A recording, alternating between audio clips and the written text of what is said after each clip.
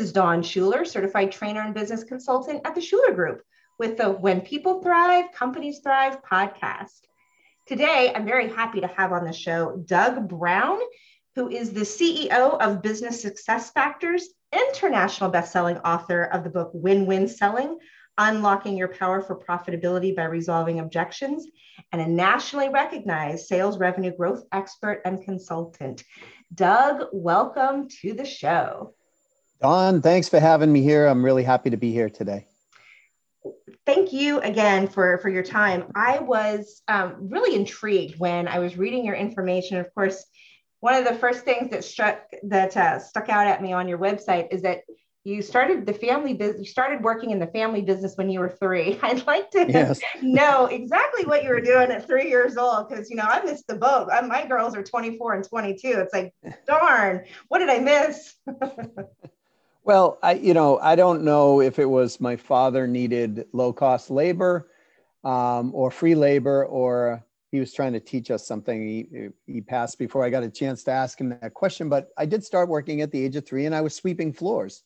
So I started at the very bottom, I guess, of what a 3-year-old could do. I had a tiny broom, and I would go around and pretty much all day just sweep floors because he had an electric motor machinery repair company, so there was always stuff on the floors. So I would go around and do that, and then by the time I was about, I'd say 5 and a half, 6, he would start bringing us out in front of clients, and we would talk and we would help write orders, and we were learning the business. So, and and I made at 3 years old, I made 25 cents a week. But back then though, you could buy a lot of candy for 25 cents. So that was kind of my treat at the end of the week. And, my friends and I would indulge ourselves in candy. And as I started going along and we started selling, what I really loved about that is I got to figure out, okay, we paid for this amount of money. We sold it for that. Oh, okay, this is what we made off of this. So I started seeing leverage early on. And again, I don't know if this was by design. I'm glad my dad did it. I worked with him for my first almost 19 years of my life. I had some side businesses, but we, until I went into the military. And, at one point I was running his company when I was in, my teenage years, because my dad had a heart attack and I had to take over. And all of this was really good business experience. And your bio is pretty impressive, especially with some of the work that you've done in the sales arena. I believe I saw something like increasing sales revenue or the close rate 864% for one of your clients, and raising revenues 114% within 4 months. And also that you started and run over 35 companies. Did I read that correctly? You did. I was one of those younger serial entrepreneurs who was trying to find where he was supposed to be. Always thinking, geez, I got to go the traditional route of getting a college degree and getting a job and all that. But I always had side businesses, or it got to a point where it was like, this is my mainstay. So yeah, I have been involved in 35 different businesses. Not all did really well. So I learned some things from there. Some broke even, and some actually made me quite a bit of money. So that was fun. So tell me what you're doing now. So I do 2 things right now. One, I help companies, primarily companies who have existing sales teams, go back and look at what they have, assess what they have, and then figure out, okay, how do you grow from this? So what are the blind spots? What are the optimization points? How do we grow? That's how I first start out. And a lot of times they don't have a systematic hiring process for hiring top producers. They are lacking, sales process. Their messaging internally is very, I'll say poor, right? So, you've got 1 team member doing great and 4 not doing great and 5 trying to figure it out, right? But they don't have a very systematic company sales process. So I go in and I help them straighten all that out. And then I find these points of optimization and revenue growth. And, a lot of companies are missing the obvious. I just had one, for example, they had 3 salespeople. I was talking with them and I discovered quickly, like, they don't have a referral process going on in their company. And so I told the CEO, and he said, geez, well, we'll get on that. And they did. And in the first week, the 3 salespeople generated 21 referrals.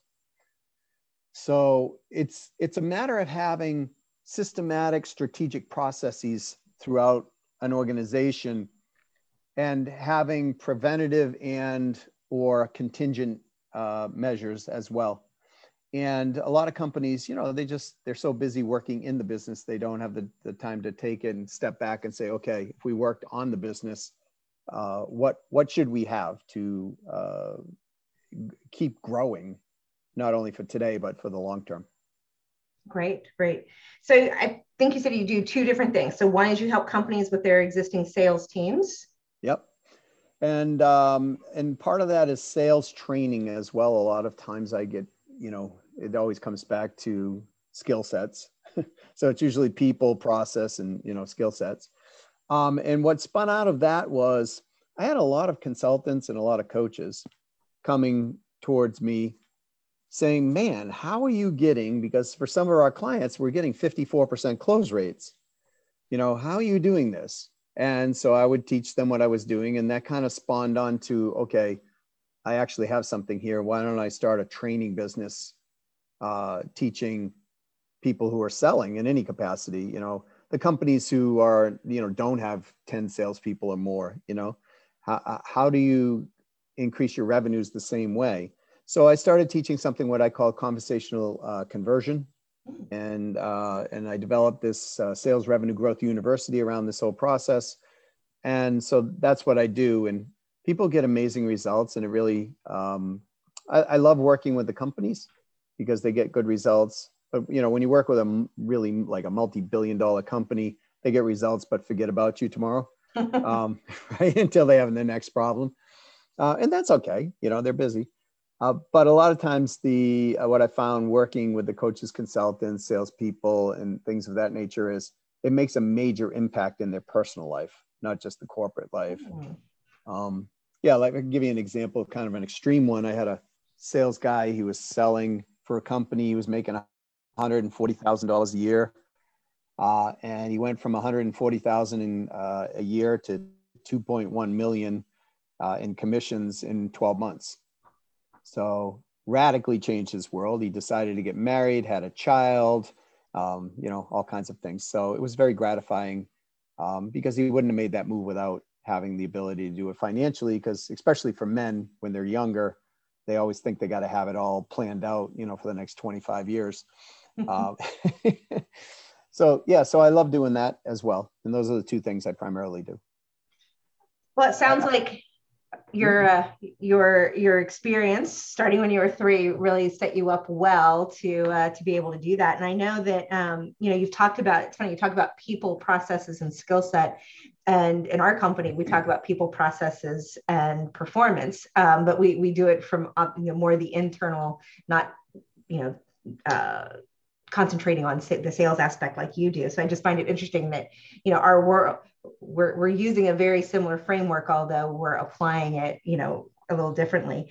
But I know that part of the people, and you've talked about, building the ideal team. And I'd really like to talk about that today, especially for our listeners, because that people part is so important. So let's go there and talk about building the ideal team. Yeah, a lot of people, where they make the mistake is they think, okay, we got a great product, and that's going to sell itself. But the reality is that, the first thing that I tend to work on with companies is process, right? Because if I can get a process going, think of any successful duplicatable business. McDonald's is, one that always comes to mind, right? I mean, they have teenagers running the company. And, teenagers aren't always hyper focused on business growth. They're usually focused on, oh, she looks good, he looks good, whatever, right? And so, but they have such a highly defined process and a highly defined training process that they can run the company that way. So once we get process going, then the next step is that the people, which we assess first, because we want to make sure that they're not an impedance to the process. But then it's about building that ideal team out. So the existing team members potentially could be there, or what we need to add. But what people don't look at when they're in a very, most of them are in way too much of a, in my opinion, of a rush to hire somebody to fill a spot versus filling that spot with the ideal candidate that will stay long term. Mm-hmm. Right. So if we want to be in I'll stay in the sales context, in a sales churn and burn environment, it's fine. You know, the salespeople come in, come out. You know, I mean, companies tend to lose about 20% of salespeople a year. If they're doing things right, they tend to lose more if they're not doing things right. But that cost of turnover is not just in a financial loss of lost revenues, lost customers, lost goodwill. It also disrupts the internal organization in a big way. And so having that ideal team, I mean, if we look at any sporting team, I love the Boston Bruins. They're my favorite hockey team. And, this year they lost in the second round to the Islanders, the New York Islanders. And they lost, in my opinion, because they didn't have a cohesive team playing at the same level. And, they had some injuries that knocked out a few members, but the bottom line is that most organizations are the same way. If you can get a synergistic team working, you get that power of what Napoleon Hill called the mastermind. And then people, Sun Tzu in The Art of War says that the spirits of the same rank walking in the same direction, right? Magical things seem to happen when we build the ideal team. A lot of the internal headaches, and you were talking about performance just earlier. So the internal headaches on performance, there's less HR issues, there's less people issues in general. People are more productive, they're happier, and generally everybody makes more money, which isn't the primary motivator anymore for most people, even in sales. Life satisfaction is. Do you find that, like you said, in companies, organizations, they're so busy in the business, not really looking at, bigger picture, working on the business. Do you find that, because to you and me, it makes perfect sense, right? You have that ideal team, you're going to increase productivity, employee satisfaction, which actually then also affects customer satisfaction, all of these things. And, but do you find that the companies, for some reason, don't focus on that? Yeah. A lot of times. And the reason behind that is because they're looking at top line numbers. Mm-hmm. So, if you look at and say, let's say we're doing $20 million today and we're netting out 15%, we've got a net, $3 million a year. That's acceptable. But how do you know that's not supposed to be $5 million a year? Mm-hmm. Right. So, is it acceptable now? if you can potentially do 5 or more. So, a lot of times companies, and owners or CEOs of companies, they have a lot on their plate and they have a lot of responsibility, and they're generally looking at profit, right? How do we generate profit? Our vice president of sales and the sales officers, those are usually focused on generating revenue. But even if those two aren't on the same page, it's going to infiltrate through the whole organization. So if we're focused on, for example, I see companies do this revenue. Well, they go in and they'll discount. Well, a 10% discount, you got to sell 33% more to make up for the 10% loss that you're doing. So the profitability gets shrunk. So when there's not a focus on the whole concept of what we're talking about, companies just kind of take their eye off the ball.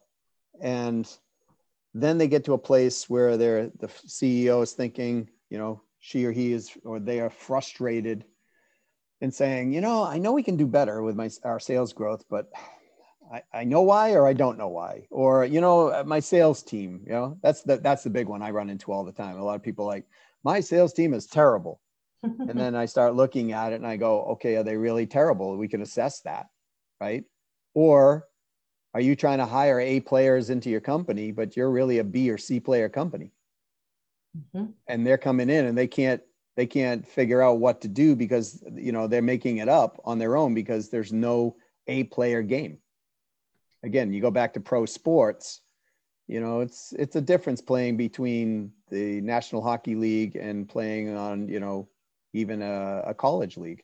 The game's faster, the people hit harder, and there's a lot of things that happen. There's no cages on the masks, to protect the face. So there's a lot of different things.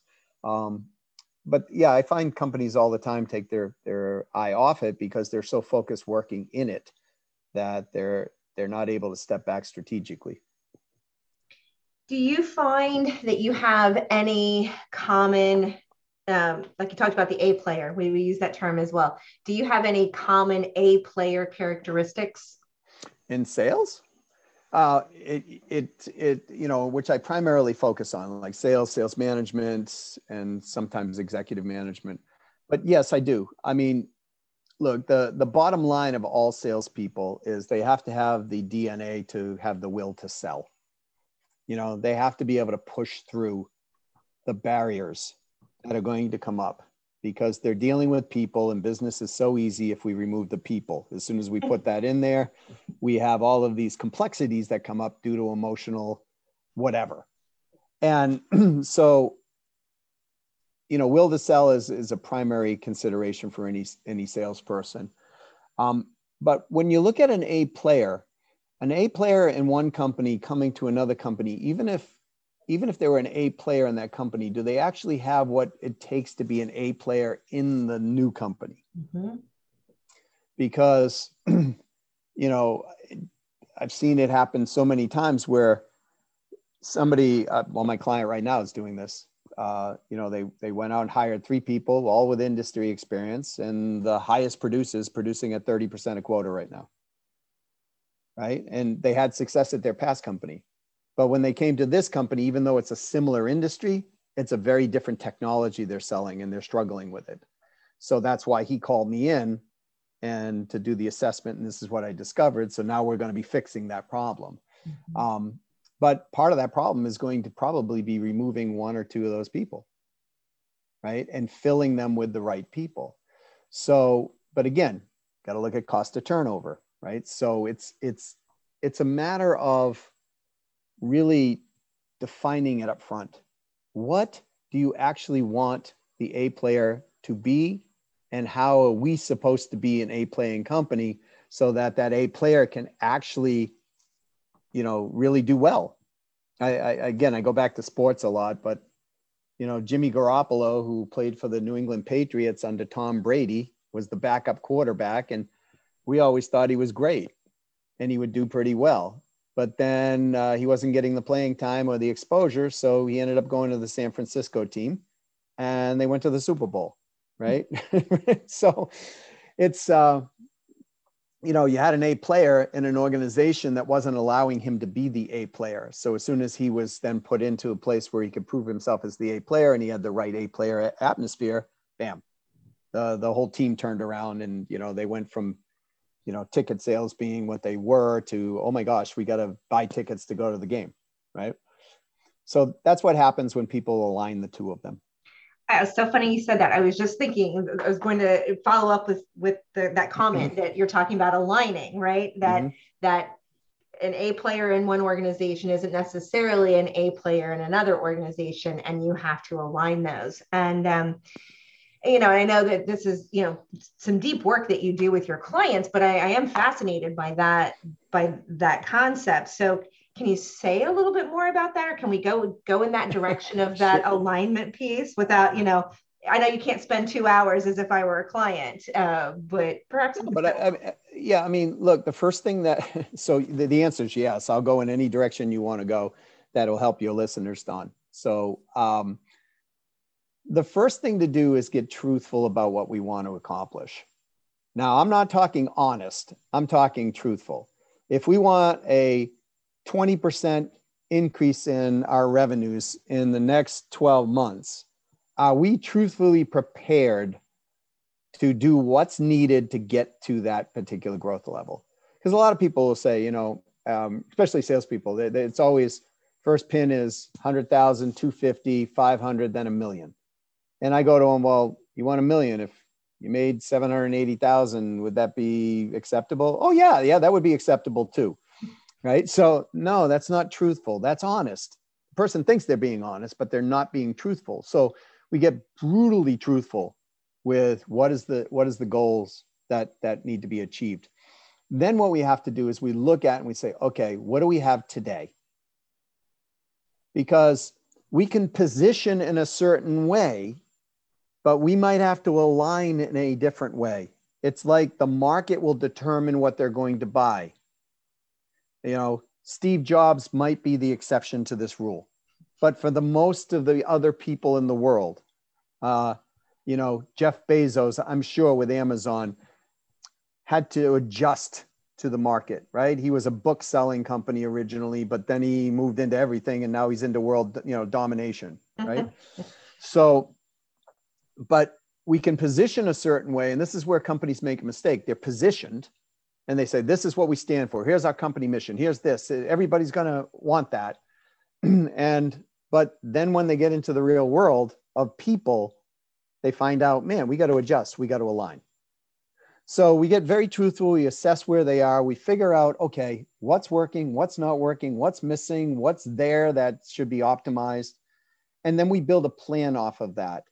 Now, when we build a plan off of that, that also can be how are we going to attract our top sales talent like this, right? Because, you know, there are certain companies, for example, that they're having challenges, but they can still hire 10, you know, A-player people if they need to. They can hire them, they can afford them, but they know their internal processes are not set up appropriately and it's going to take 6 months to get it to that place. Well, great. You tell the A player that up front, right? This is how you align with the A player. You give them the truthful representation. Listen, you're going to come here. You're not going to find what you need. You're going to be, you know, running around a little bit, you know, but we're straightening this out. Is that acceptable? Yes, it is. Now, when the A player company hires the A player goes, this is what was promised. And I know even when I was working sales jobs, I would go into companies and they would tell me, oh, geez, you're going to do this, you're going to do that, you're going to do this. And I'd be like, okay, no problem. I'd come in there, I'd start doing that. And I'd hit them with 6, 7, 8 orders in the first week. And they'd be like, oh, well, we can't handle this operationally. Right? And so what would end up happening is I'd be like, listen, this is my reputation. This is me, you know, and I'd end up leaving the company because I truly, not to be braggadocious or arrogant, but I've always been number 1 or number 2 in every company I've ever worked for in sales. And so in most cases, people would consider that an A player. And so A players need A player environments, but they need to know what the environment is if it's not. And that's where the alignment comes in. So what we do is we align up everything after we understand and we build the growth plan out. We align up the things that need to happen. What is the messaging that needs to be unified? Because if we have 4 different messages going out and then 2 sales engineers handling 4 different messages, well, guess what? When it comes to the sales engineer and it came from salesperson 1, the client's going down one path. When it came from salesperson number 3, clients like, no, you know, no, I'm not going down this path. So it creates a lot of tension internally. So the external communications and the internal communications have to be unified as well and aligned. So the next question that comes to mind, and I like how you differentiate between truthful and honest, is that a company probably needs to be very truthful and maybe, you know, do that honest internal, whatever you want to call it, discovery of, okay, what's the level of organization? Are we an A player company? Are we a B player? Are we a C player? And so if that CEO, president, owner is going to be, you know, very truthful, what are some questions that they can ask to help them determine at what level they're playing? Yeah, I mean, the first thing to ask them is that are they committed to the growth no matter what, right? and a lot of people go, well, that's kind of an open question, but then you break it down. Okay. Are we willing to, if we don't have budget, willing to go get it? Right? Because if we have initiatives, for example, that are going to require, I don't know, $1 million, and we don't have the $1 million sitting in cash reserves, are we going to get it to actually accomplish that? And is the CEO and the people who are raising the money committed to doing that? Or is it just a nice idea? Mm-hmm. Right?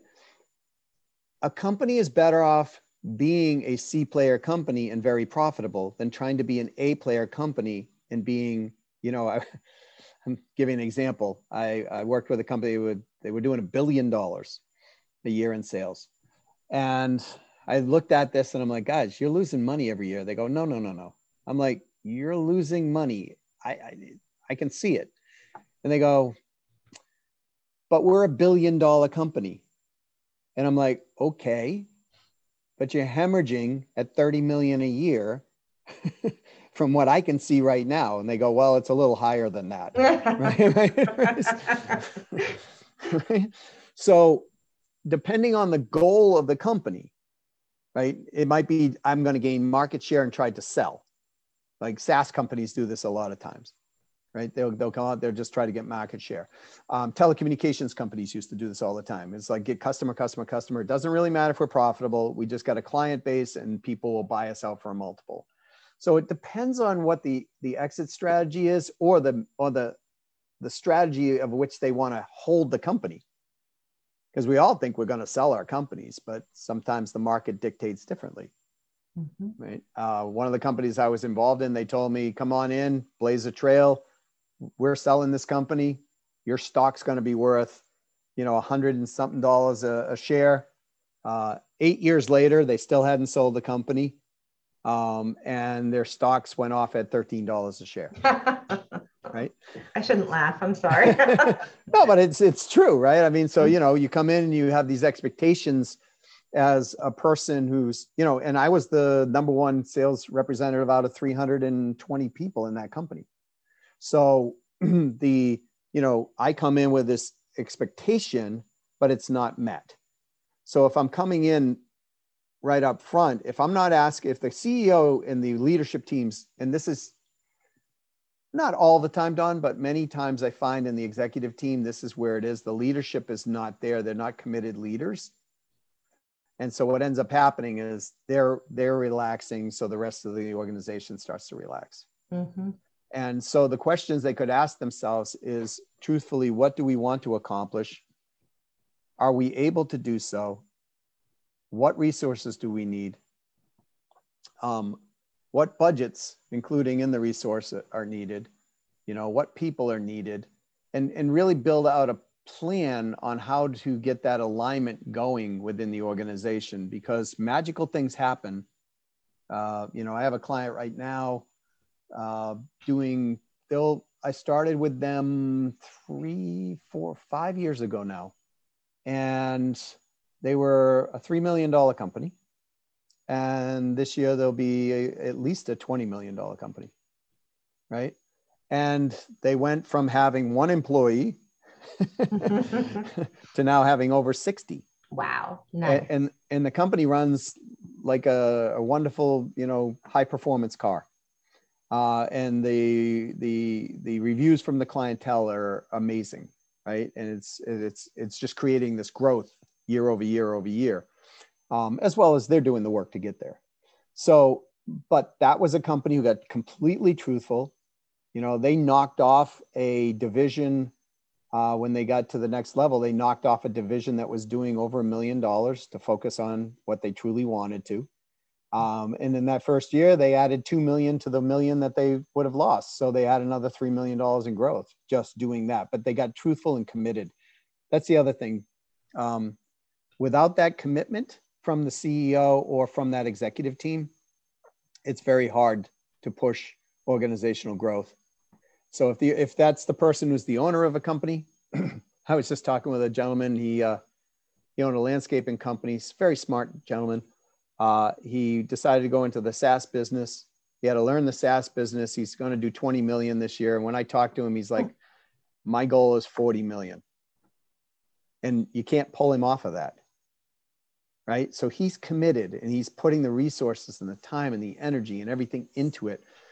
The reason that somebody has to be the executive sponsor is there's always going to be somebody who gets tired or just says, oh my gosh, I'm going to date myself. But years ago, we had a cartoon called Gulliver's Travels. And there was this character in there called Glum. And Glum would be like, oh no, oh, this can't work. It's never going to work, and you're always going to have some type of glum pop up in an organization. And that's where the executive sponsor has to say, I know this is where we're at. This is where we're going. There is no other option. And keep driving it through the organization. It's so true. It is so true that, that's why we call it the leadership team or the leaders, right? They have to,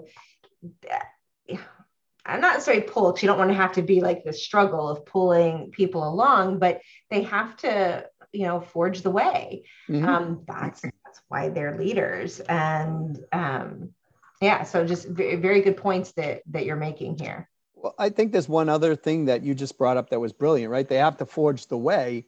They also have to then get out of the way of the people who actually want to forge the path with them. Mm-hmm. So leaders lead, managers manage. And a lot of times leaders get into management mode, and that's what causes part of the challenge. They've got to be like, when I run sales teams, I'm always at the top of the sales leaderboard, right? Always. And why do I do this? Because I can't have a salesperson come to me and say, I can't do this, because I can go back to them and say, well, I'm managing everything and I'm doing this. Mm-hmm. Right? That's how you lead. And especially in sales, because sales is a highly competitive environment anyways. Absolutely. I talked to a sales consultant, sales trainer, I remember years ago, and he said, salespeople are different animals. Like they're not like other people. They are. I love this book. It's called Sales Dogs. I'm trying to remember who it's by. I can't remember, but I love the book because he compares every breed of dog to a salesperson. So you have the pit bull who goes in there and just grabs a hold of things and shakes it, right? You have the poodle who struts in the beautiful car and the fancy suit and all this. And you got the golden retriever who's the person who's just going to buddy up to you and stay with you no matter what. The Chihuahua who's always going to be talking too much, that type of thing. So nothing against Chihuahuas, but I mean, this is the book. Sure. And I loved it when I read it because it was a really cool understanding of how different salespeople can actually be. That's funny. Whenever you talked about the Chihuahua and the Golden Retriever, I think his name is Ned from Groundhog Day immediately came to mind, the insurance sales. Yeah. Phil Connors, is that you? Yeah. And that's yep. that's the Chihuahua. Yeah, right? Exactly. So I can see the appeal of that book. Speaking of which, you have a book. Tell us a little bit about your book. I wrote a book. I'm coming out with a new one, but I wrote one in 2019. I actually wrote it earlier. I've written 3 books and I never released them. And my now wife, when we were dating, said to me, could I read your manuscript? And I said, sure. And she came back and she said to me, why'd you write this? This is really good. I said, well, I wanted to help people. And so she started asking me questions, well, tell me about this. And I told her about this. Tell me about that. And then she asked me a question. Did you really write this book to help people? I said, yes. She goes, well, how are they going to get helped unless you release the book? Good point. And what I realized was she was using the things that I was teaching people in the book to do with me. Yeah. So I said, this is a good gal. I'm going to marry her. So if she'll have me. And so I released the book in 2019 and, it became a very, very well-received book. I mean, it was an international bestseller in 4 different countries pretty quickly. And I wrote, it's called Win-Win Selling, Unlocking the Power of Profitability by Resolving Objections. And I wrote it because I wanted to write it on one specific subject for people in sales. So, generally the biggest challenge is how do I get qualified leads? The second challenge is how do I convert them? Right? What am I supposed to say? So I wrote a book around the psychology, the philosophy of communication, but I focused it on objections, and I focused it on that reason because most of the people, they have a challenge handling objections because they're trying, they were taught to crush them, really, when it comes down to it. And they were taught to crush them in childhood. That's part of the challenge, right? Because we learn from our mentors growing up, and those are usually our caretakers.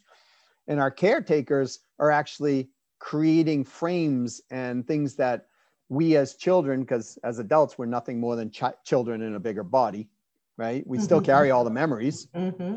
And so we learn these patterns of behavior. And so we carry patterns of behavior into a sales conversation, and the buyers are bringing their communication patterns in, and therein lies part of the challenge, right? Because let's say somebody grew up in a very competitive environment, right? Where they had to negotiate everything. And I've seen sales people do this. They'll make the sale, but then they'll start renegotiating and lose the sale. Right? The sale's closed. The buyer's like, yep, okay, great. We're good to go. Well, and they start renegotiating it, right?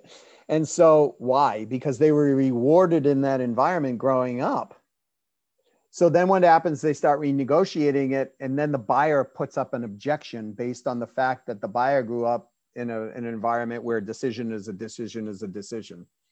And that's it, right?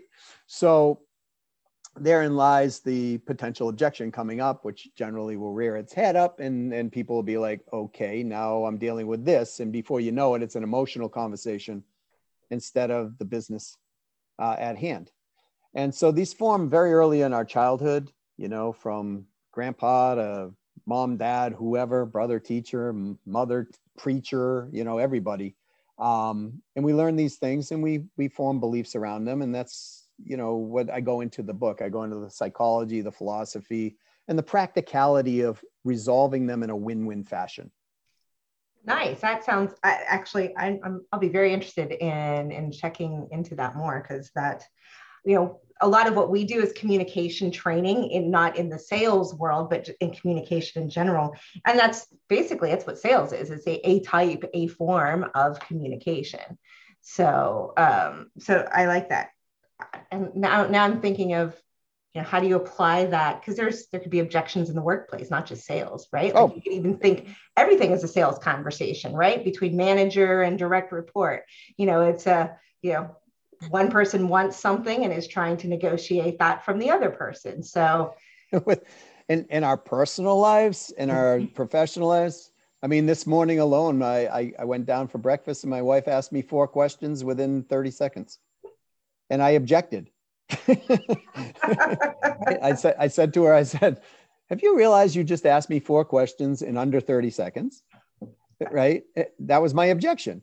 Yeah. So, because I felt overloaded with all the amount of questions, right? And so we worked through the objection. We resolved it in a win-win fashion. I felt better. She felt better. Everything worked out fine.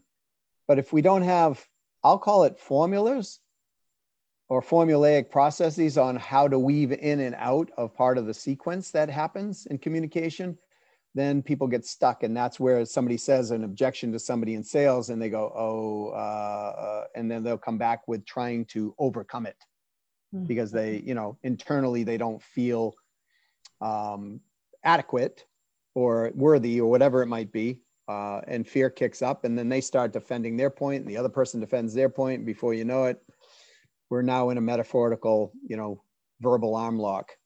And that's where sales go sideways. And worse yet, when that happens, we break rapport. And when we break rapport, people don't trust us as much. They don't like us as much. They don't respect us as much. And that's, everybody wants to do business with somebody they feel safe with. Exactly. The know, like, and trust factor. Absolutely. So Doug, I've been trying to figure out how to frame this getting close to my final question. If you could leave the listeners with, a number one takeaway from, it doesn't even have to be this conversation. It could just be what you've learned, throughout your experience. What's the number one takeaway you'd like people to leave with? Become a nomad. It's easier than business. No, I'm just kidding.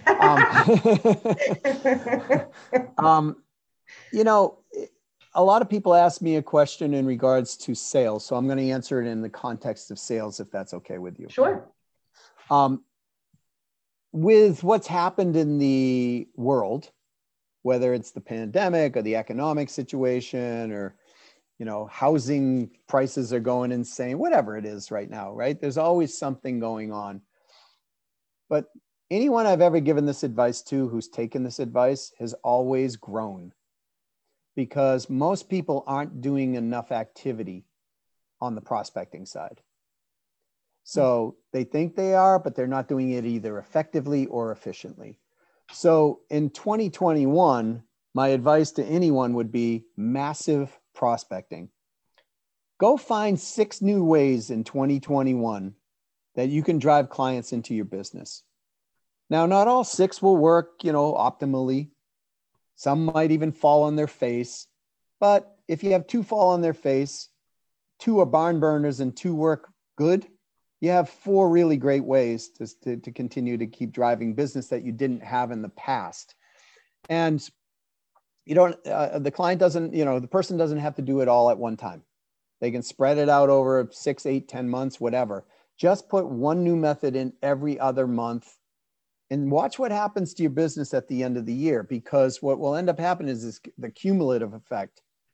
As long as these methods of prospecting or marketing are generating leads, then what generally happens is the person's numbers magically go up.